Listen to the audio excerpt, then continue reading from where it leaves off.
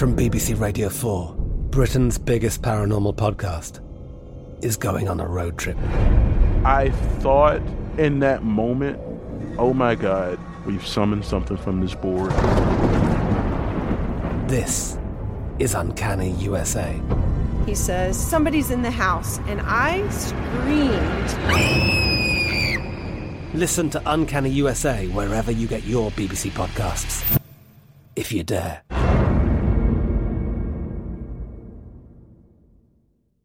Hey, it's Will Friedle. And Sabrina Bryan. And we're the hosts of the new podcast, Magical Rewind. You may know us from some of your favorite childhood TV movies like My Date with the President's Daughter. And the Cheetah Girls movies. Together, we're sitting down to watch all the movies you grew up with and chat with some of your favorite stars and crew that made these iconic movies happen. So kick back, grab your popcorn, and join us. Listen to Magical Rewind on the iHeartRadio app, Apple Podcasts, or wherever you get your podcasts. Brought to you by State Farm. Like a good neighbor, State Farm is there.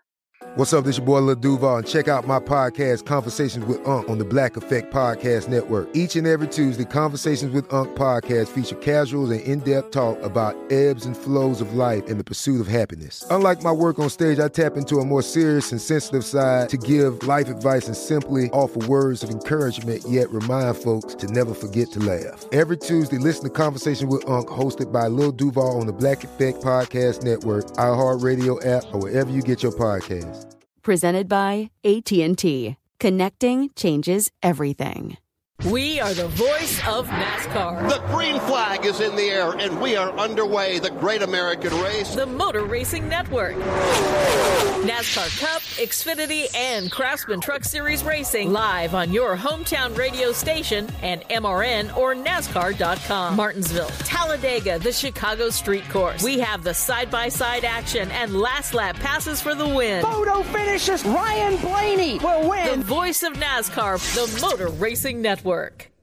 Basically, if you come from London, you know, if you go like, do you know Kevin in Notting Hill? Like, chances are people will. Yeah. I was in a tiny island off of Vancouver, and we went hiking and we got lost, and we were 2 hours wandering through the woods, and we walked down to the road and a car drove past and they pulled over. And I was completely lost. Do you mind helping us back? And they said, yeah, of course, get in. By the way, do you know Kira Parks? And I said, yeah, that's my publicist in London. Yeah, I was like, that's the weirdest thing ever. I was a Canadian in the middle of the woods on a remote island. You know what, my boyfriend would say that is because we are tribal fundamentally, and that we will always find each other. Which I quite like, the idea that there's some sort of beacon inside us that draws us towards the people that we're meant to be with. Yes, even random hitchhiker picker-uppers. Hello, I'm Minnie Driver, and welcome to Mini Questions. I've always loved Proust's Questionnaire. It was originally an 18th century parlour game meant to reveal an individual's true nature. But with so many questions, there wasn't really an opportunity to expand on anything. So I took the format of Proust's Questionnaire and adapted what I think are 7 of the most important questions you could ever ask someone. They are: when and where were you happiest? What is the quality you like least about yourself? What relationship, real or fictionalized, defines love for you? What question would you most like answered? What person, place, or experience has shaped you the most? What would be your last meal? And can you tell me something in your life that has grown out of a personal disaster? The more people we ask, the more we begin to see what makes us similar and what makes us individual. I've gathered a group of really remarkable people who I'm honoured and humbled to have had a chance to engage with. Sam Taylor-Johnson is an artist, a director, an amazing mother and friend, and she has an OBE for services to the arts. She also makes the best sourdough bread I have ever eaten in my life. I think one of the things I love most about her is that she pours 100% of herself into everything she does. She goes all in into whatever project she's focusing on, and I think you see and feel the surety of her commitment in everything she makes. She was part of a whole movement of young artists in the 90s that included Tracy Emin, Chris Ofili, and Damien Hirst. starting out as a mixed media artist but expanding pretty quickly into directing movies. We're both English transplants in California, and there is no one better to explore the wonder and opportunity of America with, while also being nostalgic for the rain and a proper cup of tea. Someone once said, what do you put on your passport when it says occupation? And I said, I don't know, actually. I don't know. I think I put artist, because artists can cover multidisciplines, and that maybe covers everything. But then when I write down director, I feel a little bit more proud and like I can sit up straighter. So I sort of oscillate between the two of those. Actually, that's a really good point. The descriptors. I never put actress when it says what you do for a living. But when I put actor, I feel like I'm trying to shove myself into a cookie cutter that's shaped like a dude. And I mean, there really isn't a good word for artists who do more than one thing. Maybe it is just artists, but people think of paintbrushes when you say that. It's a good question. It's funny because I feel like we've known each other for 100 years and you love the beach like I do. Especially right now, it's just a solace in times of madness. It's a way of just putting your feet in some cold water and staring out and just thinking, as long as this is here, I can sort of get back to the madness and somehow navigate it. I couldn't agree with you more. I don't miss an enormous amount about Los Angeles, but I do miss the Pacific Ocean with a solid ache. All right, darling. So listen, the first question, when and where were you happiest? You know, when you reflect on a question about happiness or contentment or a state of well-being, it's hard to sort of reflect and think, well, I was happy then. Does that mean I'm not happy now? So in order to answer that, I was thinking about my state of mind and sense of contentment and everything now. And it's hard to say, this is one of my happier moments in a lockdown pandemic, no work, no travel, no friends, no evenings out. But there is, I have to admit, a level of happiness and contentment in the fact that I have everyone close to me at home with me, around me. And as much as we're all kind of clambering over each other, trying to sort of get air and space from each other and be able to, I know I'll reflect upon this with positive memory within our pod of well-being. I would say that my obvious ones are, the birth of each of my children. The day Aaron and I got married was a pretty spectacularly happy day. But I'm quite sort of positive about where we are right now, even though the outside world is scary, even though each day is met with a lot of fear. I think if I can just sort of remain lighthearted and happy, then it keeps the dynamic of the family that way. So that's a complicated way to answer that happy moment. It's funny, this question, I'm sort of annoyed with Proust having asked it first, and also for myself being so attracted to it, because we put such a pressure on ourselves to be happy. And I do think that this pandemic and this experience has really forced us to look at the qualitative idea of happiness and what that is. Our scope got so much smaller. And I don't know, I like the distillation. I like, in a way, how small everything had to become, because it makes you reconnect. It's like this gigantic reboot of the way in which we interact with the world. I mean, for me, looking at you in your life, I don't know that I've ever known you so relaxed and in the flow of what you're doing creatively and in family, without having the pressure to constantly be thinking about the next job and where it's going and where it's happening beyond the Zoom meetings that we have setting stuff up. It feels like there's a fluidity. It does. And that sort of myopic, distilled life that we're living right now also reflects on how much we took for granted and how spoiled we were before, and how everything that for me feels valuable, important, and true to my happiness is actually outside the door. You know, it's everyone and the dogs and the chickens and everything just sort of being content. And if we can keep the fear and the anxiety and everything that all that pertains to outside of it, then I'd say this is a pretty clear, distilled, happy space.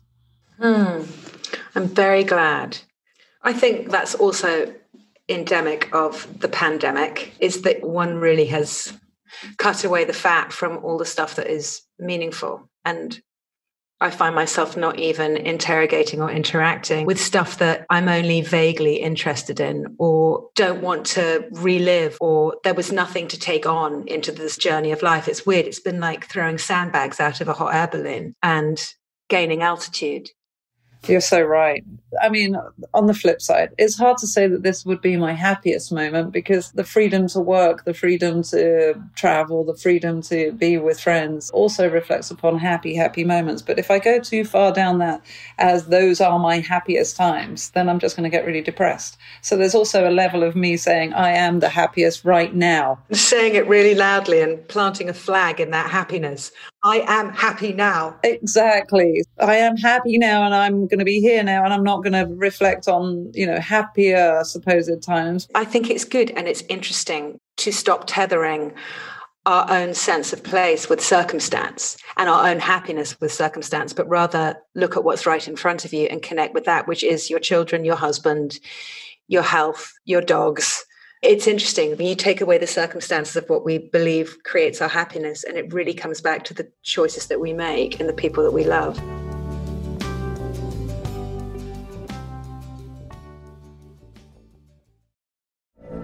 From BBC Radio 4, Britain's biggest paranormal podcast is going on a road trip. I thought in that moment, oh my God, we've summoned something from this board. This is Uncanny USA. He says, somebody's in the house, and I screamed. Listen to Uncanny USA wherever you get your BBC podcasts, if you dare.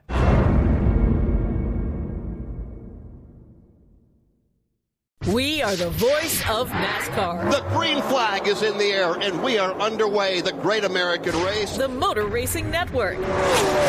NASCAR Cup, Xfinity, and Craftsman Truck Series Racing live on your hometown radio station and MRN or NASCAR.com. Martinsville, Talladega, the Chicago Street Course. We have the side-by-side action and last lap passes for the win. Photo finishes. Ryan Blaney will win. The voice of NASCAR, the Motor Racing Network. Xfinity has free premium networks for everyone this month, no matter what kind of entertainment you love. Addicted to true crime? Catch killer cases and more spine-tingling shows on A&E Crime Central. Crave adventure? Explore Asian action movies on Hi-YAH. Searching for something extreme? Check out skating, snowboarding, and more on Fuel TV Plus, the global home of action sports. And find crowd-pleasing bops on iHeartRadio's Hit Nation playlist. There's new free shows and movies to love every week. Say free this week in your Xfinity voice remote. Are you still searching for your perfect place to call home? Well, now is the time to buy at Fisher Homes. If you're looking to move in before the end of 2024, May could be your last opportunity to start building your dream home and close before the year's end. If you're hoping to move in even sooner, Fisher Homes also has homes that are move-in ready and waiting for you, where you can start enjoying the benefits of homeownership even faster. Schedule your personal tour with a new home advisor today at FisherHomes.com and make this spring the season you find your perfect home sweet home.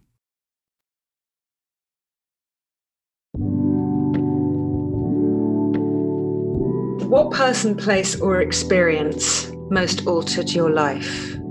So, along the path, I would say there's been a few people, because obviously meeting Aaron was a huge, significant change in my life that created what we have now in the family. But I feel like, let's put that aside. So I would say that other people who have come into my life in a very profoundly spiritual way. One was a friend of my mom's, and he was very much a healing person. And I met him when I was 14. Life at home was pretty turbulent. And he sort of came in, sort of swooped in a bit like a godfather, father, grandfather figure. And his name was Max. He's no longer here. I met him probably in his 70s and knew him until he was 90 something maybe. But he was so significant in my life in a very spiritual way. And he was very much one foot in this world and one foot in another. Did he qualify your wanting to be an artist? Oh my God, that's so strange that you should say that, because when I was 14, I did this drawing of a swan. It took me a long time. It was, achingly, painfully done. But I sort of dismissed it. And then I met him and he said, he was trying to talk to a sullen teenager. And he said, what do you enjoy doing? And I think I just said, I've just drawn a swan. And he said, show it to me. And he looked at it and he said, you're going to be an artist. You're going to be a very interesting artist when you grow up. But there were significant moments through very interesting times and dark days where he would just keep me held in a space of light rather than allow me to descend into darkness is probably the best way of putting it. And I would say the other person would be Anthony Minghella, because he reached out of the blue and told me I was a filmmaker and that I should be making films. And yes, I'm an artist, but come on, let's give it a go. And I'll produce your first short film. And from there, you will leap and bound into the world of filmmaking. And that's just off the back of him seeing artwork and having a sort of sixth sense and not knowing me at all. We didn't know each other. And so he produced my first short film, Love You More, that set me on the road to becoming a filmmaker. And that was everything. But there was so much in the relationship that I had with him that was so significantly life-altering. When my short film gained a certain amount of success, he just said, don't lay back on your laurels, get up and get on with the next one. And that has been a sort of mini mantra in the back of my mind every time I do anything, really. Don't lay it back on your laurels, just get on with the next one. Just keep going, keep pushing forward. Don't sort of revel in the glory and the success too much because it diminishes. And then we went on to shoot Nowhere Boy and the next one, whose name we shall not mention. Yeah, we shall, 50 Shades of Grey, because, oh my God, I lived through that. And 50 Shades of Nightmares. 50 Shades of Misery. Yeah, it was. That was 2 years of discomfort. And I would daily suffer through the machinations, if that's the right word, of madness, and sort of think, why did I decide to become a filmmaker? This is just pure hell. But within that, there is, I don't know, I can't say anything positive about that these days. It's interesting. But I do think you could probably stand to revel slightly more in the extraordinary achievements and the hardship that you suffered through sort of physically and emotionally. And I know lots of people go through things like that, but you don't give yourself enough credit, I don't think, for the amazing achievements. I mean, however turbulent 50 Shades was, you navigated it. It may not have been the film that you wanted to make, but there are incredibly beautiful moments in that. And you were quite right not to make the second one. Yeah, and I did learn. I learned a huge amount. Not necessarily things I wanted to learn. So sometimes those lessons are hard. And I think that, they're valuable, but they're really difficult. And it was funny, after the movie came out, I was walking across a car park and some guy shouted from the other side of the parking lot. It's like, hey, you, congratulations on that film. And I was like, you don't know how hard that was. You have no idea what I went through making that film. And Aaron was like, just say thanks. Just say thank you. You might just sit there and watch it, blah, blah, blah, blah, blah. But that was 2 years of blah, blah, blah, blah. That knocked the wind out of me and took me a good year or so to recover and put my faith back in the filmmaking process. That was a tough one. But anyway, that's taken away from talking about the positive of someone's influence in my life. And I think, going back to Anthony, that was a life-changing interaction with somebody very extraordinary, extremely special. And I only regret that he's not here to continue a friendship and a relationship that was so strong. He was indelible on anyone who knew him. He left an indelible mark, for sure. Throughout the process of a difficult filmmaking experience, I would sort of quietly sort of say in my head to Anthony, what do I do in this situation? Where are you to help me, guide me, give me a sign, pleading, send something through that tells me how to manage this. How do I wrangle this? And I'd sort of sit quietly and you'd think, I've got to do it with myself. There's no help from beyond. And I would say this often, and I got through to the end of making the movie. And then there were some reshoots, which were really painful a year later, and they were really challenging. And then when I finished the reshoot, I thought, I've done it. I've finished. I've gotten through this incredibly intensely difficult, challenging filmmaking process. And I was in Vancouver, and Aaron said to me, come on, you and me just go for a really quiet dinner. I've booked this little tiny restaurant with like 6 tables in it, this tiny little Italian restaurant in one of the little sort of side streets. And he said, just you and me will go and sit and celebrate this huge achievement you've finished. Now, when Anthony was around, he would have these big hands and he would lay them on your shoulder and squeeze them, and you'd always ha, ha, ha.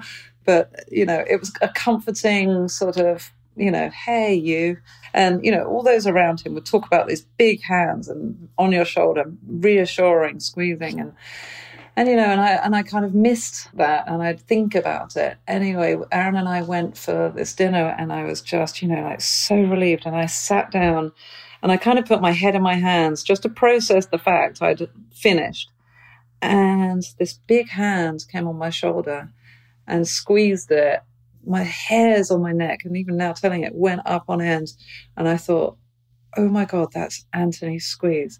Oh my God, what's happening? And I felt it, and it felt harder.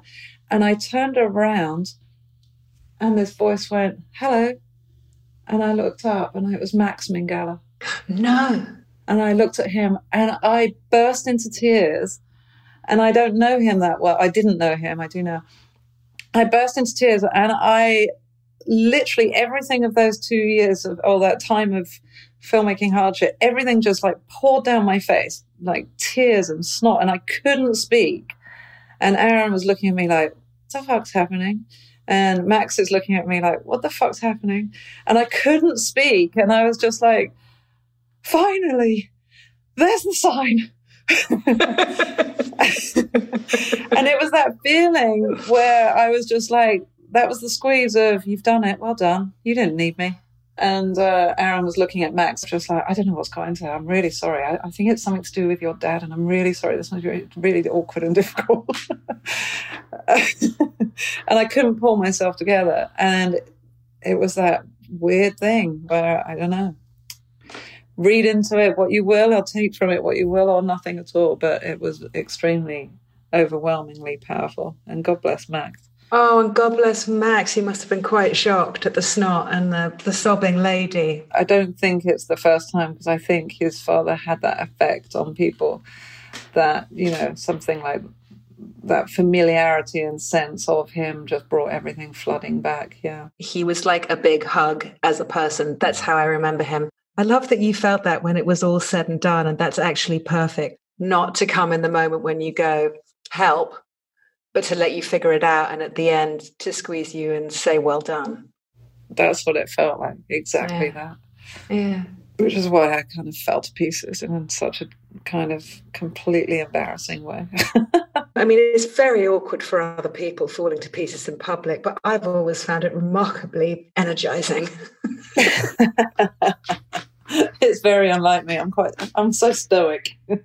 You are really stoic. You're really good when I feel like I've fallen apart in your kitchen on many occasions, and you're very good at carrying on, kneading the sourdough and giving just the right amount of solace without wanting to add too much gasoline to the fire.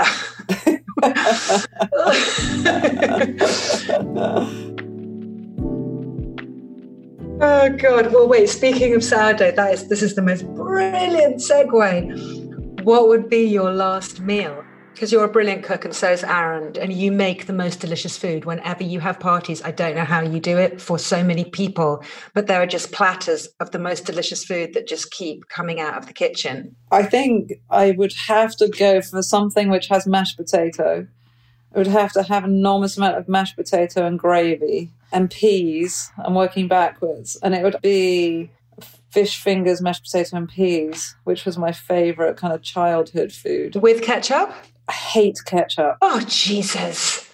Hate ketchup. I can't. How can you eat fish fingers and peas and mash without ketchup? It's the glue that literally holds it on your fork.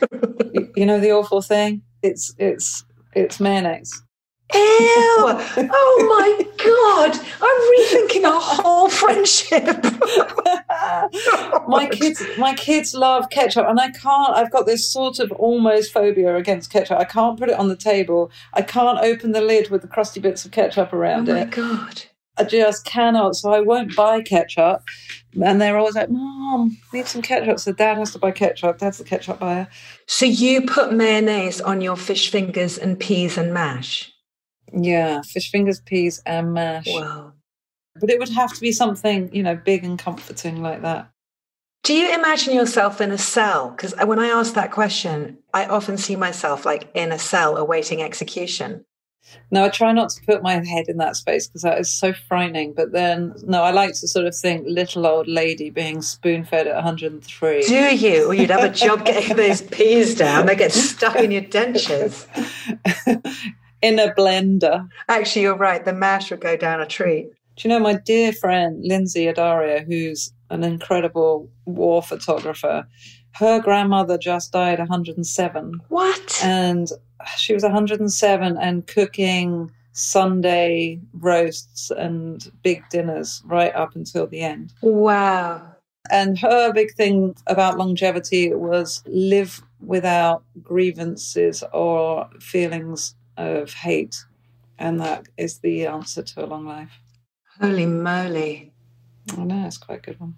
Yeah, it's really true. Because was it that said, I think it was Carrie Fisher? No grudges, she'd say. No grudges, no grudges. Yeah, feeling grudges and resentment is like drinking poison and expecting the other person to die. Yeah, that's so true. It's corrosive.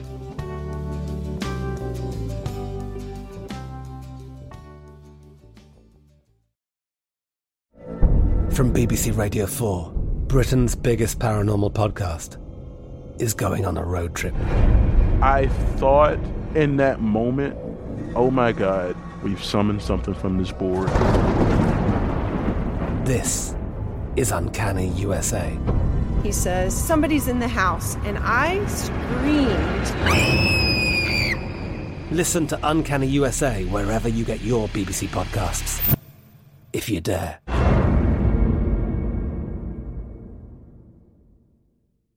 We are the voice of NASCAR. The green flag is in the air, and we are underway. The Great American Race. The Motor Racing Network. NASCAR Cup, Xfinity, and Craftsman Truck Series Racing live on your hometown radio station and MRN or NASCAR.com. Martinsville, Talladega, the Chicago Street Course. We have the side-by-side action and last lap passes for the win. Photo finishes. Ryan Blaney will win. The voice of NASCAR, the Motor Racing Network.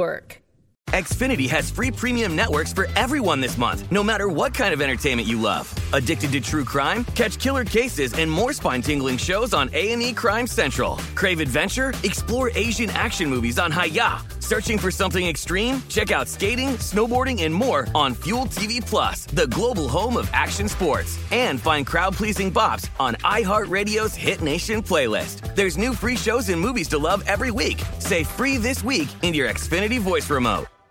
Are you still searching for your perfect place to call home? Well, now is the time to buy at Fisher Homes. If you're looking to move in before the end of 2024, May could be your last opportunity to start building your dream home and close before the year's end. If you're hoping to move in even sooner, Fisher Homes also has homes that are move-in ready and waiting for you, where you can start enjoying the benefits of homeownership even faster. Schedule your personal tour with a new home advisor today at FisherHomes.com and make this spring the season you find your perfect home sweet home.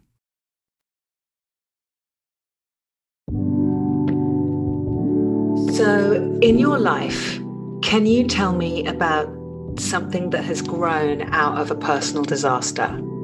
I would say having experienced cancer, age 29, age 33, colon cancer, breast cancer, mastectomy, chemotherapy, those were life-altering, obviously, experiences that were catastrophic, that made my entire being shift away from the person I was pre that, I guess. Looking into the void and the darkness and not knowing, there was no choice. It wasn't about leaping into the void. It was more falling in and how do I find my way out?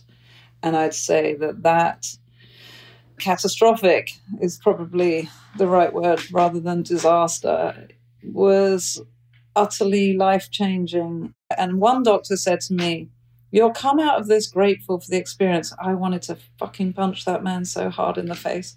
That feeling of you have no idea what it feels to be a parent to a baby and to be told I'm going to be grateful for losing a breast and having half my insides cut out.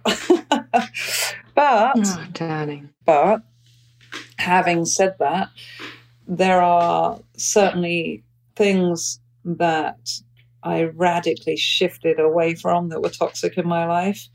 I would say that my entire outlook and sense of what life was to me shifted and altered and changed in a more positive realm. I would say that my feet being more firmly planted, more grateful, more, towards the light than the dark.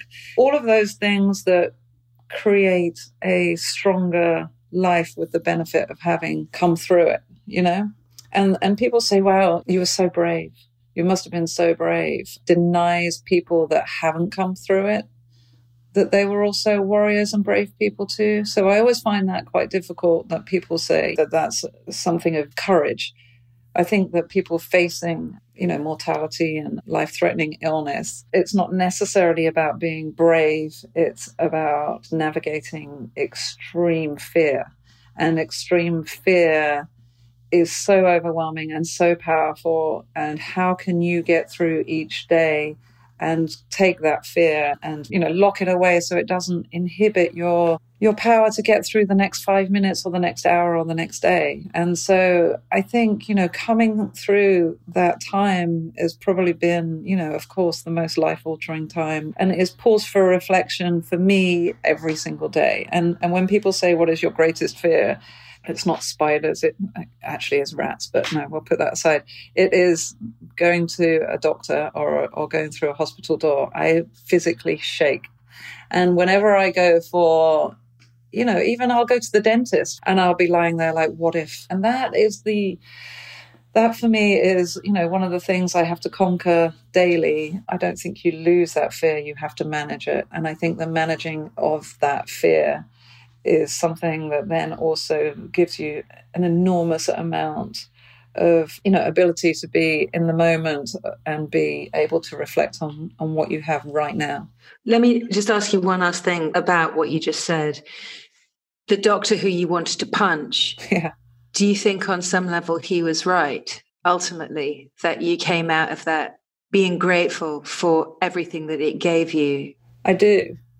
I mean, it's the fact that you had cancer twice that is always just, it's like lightning striking twice and that you came through it twice. And I'm always like clinging to the words, touch wood, never again.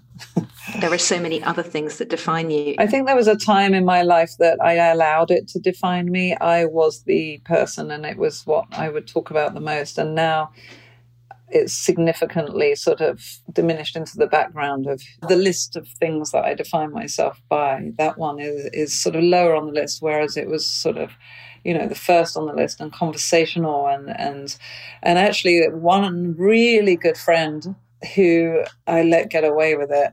It's just, oh, fucking hell, would you shut up talking about cancer? And he was just like, oh, for fuck's sake, honestly, that's enough. It's enough now.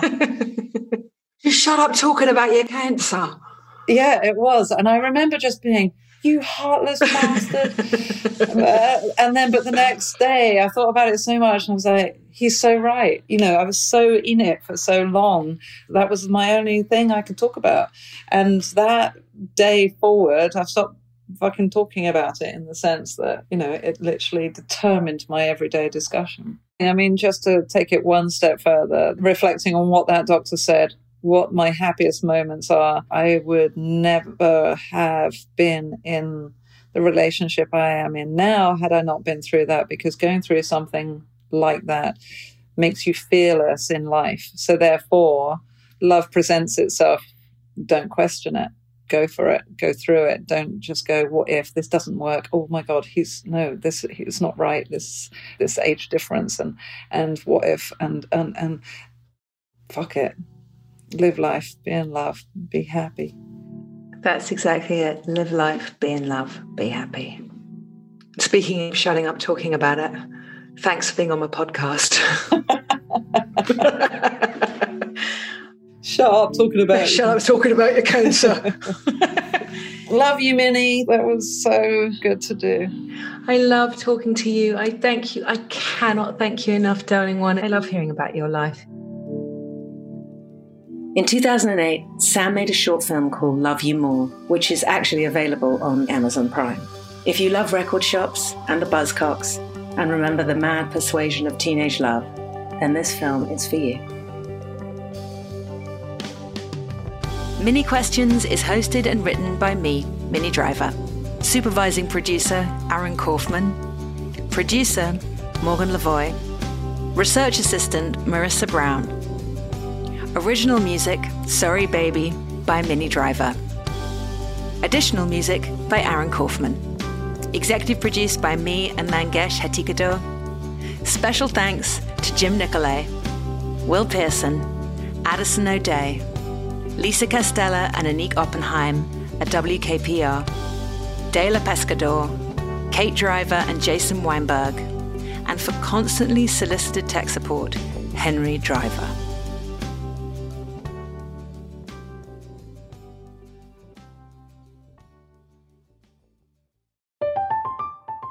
I'm Katya Adler, host of The Global Story. Over the last 25 years, I've covered conflicts in the Middle East, political and economic crises in Europe, drug cartels in Mexico. Now I'm covering the stories behind the news all over the world in conversation with those who break it. Join me Monday to Friday to find out what's happening, why, and what it all means. Follow The Global Story from the BBC wherever you listen to podcasts. We are the voice of NASCAR. The green flag is in the air, and we are underway. The great American race. The Motor Racing Network. NASCAR Cup, Xfinity, and Craftsman Truck Series Racing live on your hometown radio station and MRN or NASCAR.com. Martinsville, Talladega, the Chicago Street Course. We have the side-by-side action and last lap passes for the win. Photo finishes. Ryan Blaney will win. The voice of NASCAR, the Motor Racing Network. Xfinity has free premium networks for everyone this month, no matter what kind of entertainment you love. Addicted to true crime? Catch killer cases and more spine-tingling shows on A&E Crime Central. Crave adventure? Explore Asian action movies on Hi-Ya. Searching for something extreme? Check out skating, snowboarding, and more on Fuel TV Plus, the global home of action sports. And find crowd-pleasing bops on iHeartRadio's Hit Nation playlist. There's new free shows and movies to love every week. Say free this week in your Xfinity voice remote. Hey guys, back at the playground again, huh? Yep. You know what this playground could use? A wine country. Heck yeah, and some waves so we could go surfing. Oh, yeah. Ah, love that. A redwood forest would be cool. I'm in. Ah, ski slopes. Let's do it. Can a girl go shopping? Yeah, baby. Wait! Did we just invent California? Discover why California is the ultimate playground at visitcalifornia.com.